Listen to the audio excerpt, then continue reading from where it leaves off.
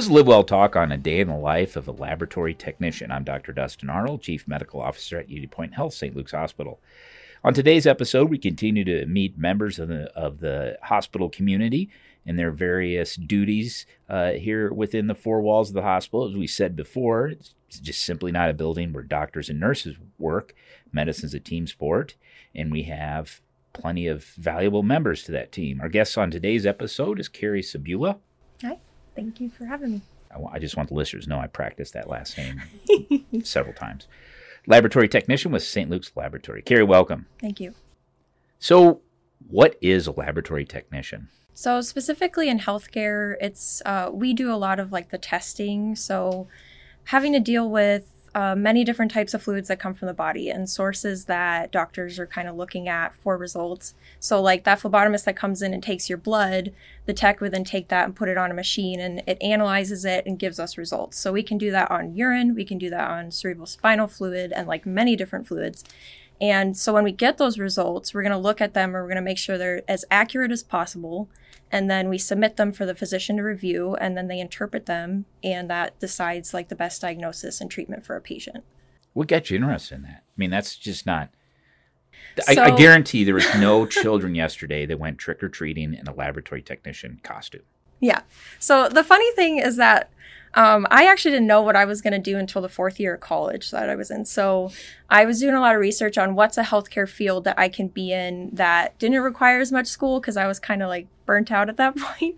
So I found out that the tech like route, you only need an additional year of schooling, and then you can like sit for your board, a registry, and take it and then pass, certify, and just work right then and there. And I knew I wanted to be something in healthcare. I wanted to be involved in science because I love biology. I love chemistry. So this job is like perfect for that, seeing all the reactions of testing in these machines and the results we get out, figuring out what those actually mean for the body and like different diagnoses. So that's what I find very interesting about it. So I just decided like this is what I want to do. And I also shadowed a lab tech and like I learned, okay, I think I can do this. Like, I really love the microbiology side of it. Is probably one of my favorite subjects in lab tech work. So, yeah. Now, you mentioned phlebotomy, and we've had a phlebotomist on the podcast before. Mm-hmm. Do you do any phlebotomy, or do you strictly work in the lab? So it depends on, like, kind of the shift that you're on. So night shift techs do a lot more drawing of labs because there's just a lower amount of people. So if the floor's busy, they go up and they help. That's what I wondered. Yeah. So days and evenings, we don't really do as much. So I'm currently a 12-hour charge tech. So I barely draw blood anymore, but I am still competent if they need me, especially for like legal draws and things like that. Okay. So, yeah. Do you like it? You said phlebotomy you liked it. Phlebotomy, both. Okay. Phlebotomy part of it, I don't like as much because I don't like poking people and like causing that pain to them, but I know it's very important. So it's probably not one of my favorite things because But,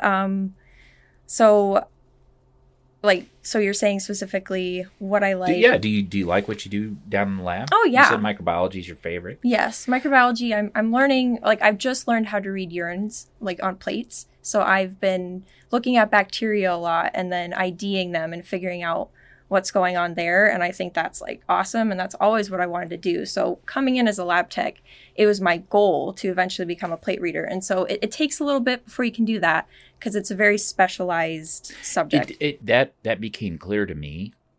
And I thought that I had a pretty good understanding the value the laboratory team played in medicine, right? Yes. And I've felt very comfortable with that. But I do think the pandemic and COVID illustrated how important the lab is. Right. And how microbiology, and you just said it in a way, it's more of an art than a science. And you really, it's not just a machine that you push a button. It really is truly a procedure that needs a specific skill set to do it correctly. Yes. Yep. And I think that became very apparent during the pandemic how important the lab was. Yeah. Particularly when we had, 10 tests a day or whatever it was there for a while at the very beginning. Right, yeah. And particularly microbiology. I think that was a big deal. How long have you been in the lab? So I've been about 2.5 years. 2.5 years. Yeah. So, I mean, I've seen in my 25 years, the resulting of labs just get faster all the time, particularly microbiology. I mean, right. You get those preliminary reports now back in hours, and it used to be days, and that's changed a lot. I think the technology has been a huge part of that. We just replaced our machines that do sensitivities and also the machine that does the IDs. So they are designed to be a lot faster. So we can get, I can have like 30 organisms IDing, and I can have them done in like 10 minutes. Yeah. You can feel that as you're taking care of patients. That's pretty obvious. Well, what's a typical day? Take us through your typical day. So it depends on if you are specialized. Glamorous rock star day. Right, yeah. Take us through it. Very busy. So if you are a generalist tech, you're trained in many different areas. So you have like blood bank, we have hematology, chemistry, molecular, and micro. So I am able to do basically the majority of that. There's certain things I can't do because they take more training. But if you are a generalist, depending on where they schedule you, that's what you'd be doing. So like in blood bank, if I'm there, I'm issuing blood products, doing blood typing, antibody IDs. Core, I'm urinalysis. You can do CBCs, so that's like your red blood cell, white blood cell counts. And then chemistry, looking at the analytes in your body and figuring out like comprehensive metabolic panels and all those things. And then I can also do COVID testing, and I can do respiratory of like many different viruses. And then in micro, I can set up the plates and I can read some of the plates. So I'm able to do like multiple things. So depending on where I'm scheduled, I would focus on just one area kind of thing. So yeah, a typical day can be like pretty busy. We have a lot of stuff going on. We've taken in med labs testing, and having inpatient as well. So like whatever we get down, we run it on our machines. And yeah, so any idea how many labs a day are run through the system? I don't know at this point. Sometimes they tell us it at the Respect Huddle, but they haven't lately. But I know we were doing I think there was something about the number of draws we had was, I can't remember the exact count, but I know it was over maybe 1,000. I believe in a month. So we do probably way more than 1,000 tests per month for sure. So yeah, it's a lot of stuff we have going on. I think as physicians, we consciously try not to order tests if we don't need them, because just like you said, a person gets poked, they get woken up, right? And with the morning swarm, and then, so that's can be disruptive to somebody's sleep and their hospitalization, but you do need them. What is there any ongoing training? Like for me, I have continuing medical education requirements, either for my boards or for the state, my license. What's that like for technicians? Yeah, so after 3 years, you need to become recertified, and to do that, you have to enroll in certain courses and earn credits that way. So you have to get 32 credits over the course of 3 years, and you can do that by going on to ascp.org, and they have courses you can enroll in. And then here at St. Luke's, we have the Media Lab program, and that allows you to also enroll in classes for free. And they're usually kind of like reading things, taking a quiz, and then that's how you get your credits. And then you submit them at the end of those 3 years, and you just become recertified that way. So that's really all we have to do. Because even before the pandemic, most physicians, we were doing stuff online as opposed to going to a conference somewhere.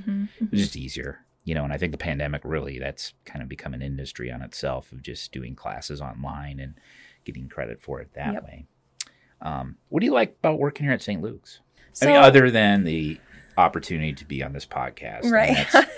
That's number one. So start with number two. What's your second best favorite thing about St. Luke's? So I think St. Luke's Hospital is pretty special in that the people I work with are a great team. The teamwork is excellent in a way that even if it's nurses, physician, and then my coworkers down the lab, we have a great way of communicating with each other and trying our best to figure out the best treatment for a patient. I think that also the people here are very genuine and kind. And I think you can get some of the best treatment here because of that, because we genuinely care about the patient care. So that's what I like most is I feel like I'm part of a team coming to work. Yes, I'm on this team. I'm making a difference in people's lives. That's always what I've wanted to do. I know I've wanted to be in healthcare because I want to help people. And even though I'm not always face to face, like I know like in the background I still matter to like be able to help. Yeah. So medicine's a team sport, you know. Yeah. And I think for me, and I've said this before, but you know, I think culture is what you believe and how you behave, right? And I think we're so blessed here because people believe in what they do, right, and they behave that way. Yes. So it's a very positive culture. And sometimes I don't think we realize how great we have it. I really do. I think we take a lot of this for granted. And it's interesting. You have these travelers come and they're like, this is one of the best hospitals I've ever been in. I've heard that. People are just kind and they care about people. And they're like, that is not everywhere. So that's makes you feel good. But, right, you know, also I think we do take it. We take it for granted. And that's okay too. So what advice would you give a young person? I think your advice to get in healthcare is a good choice because I think it's an industry that's not going anywhere. My dad used to say people got to eat and they have to go to the doctor. So, you know, go either the agriculture and food or go into healthcare. You know, that used to be his advice. And so I think that's great advice for young people, but what else advice would you give them? So when you're thinking about potentially what you want to do, I think it just all depends on like what you personally like to do physically, or like if you want to be with patients more, going that route of being like on the floor more, or sometimes in like big hospitals like this, the techs don't always have patient contact. So if you're really looking for that, you might look for like a smaller hospital clinic type base. Here it's going to be, I think, a lot more stuff going on. You learn a lot more, but I would recommend specifically to people who are thinking they're becoming a lab tech or interested in that, I would job shadow. And that's what I did. And I would job shadow like many different things, but specifically like try to see how you feel and see how we work and if that's something you want to do. Because job shadowing is just something that I think is very important in figuring out, you know, what you're comfortable with. And this is actually like, looks really cool. That's what I want to do. So yeah, I think job shadowing is a huge thing. Sometimes I think, you know, St. Luke's here, we're licensed for 400 some beds. And we have about anywhere from 250 up to 270 on any given day patients. But we do enough of the continuum of care, the surgeries and the heart procedures. And so there's a lot happening. But then at the same token, we're still small enough to know each other. And I think that's important too. Yeah. Because you could be someplace so big that nobody knows each other. Or someplace so small that they just don't take care of the acuity that we do. And you don't get those experiences. Right. I think it's very, like, I like St. Luke's in the fact that it is a bigger hospital, but at the same time, we're still connected to each other on the floor and the lab. And the fact that the lab at St. Luke's has so much, like the blood bank, core, PCR, microbiology, you have like so many different subjects that you can learn versus like some smaller clinics are just like one or two things that you're doing. I think at St. Luke's you would never get bored of what you're doing because if you're a generalist, you're constantly moving and you're seeing new things, you're learning new things, and it keeps you challenged sometimes because you have to like figure out, how do I get this accurate result properly? Like, so I think if you're in a bigger lab, it's much better in my opinion, and St. Luke's definitely is the place to be for that. So I agree. Well, Carrie, thank you. Once again, this is Carrie Sabula, a laboratory technician here at St. Luke's, joining me to discuss what it takes to be a laboratory technician and the daily life of a laboratory technician.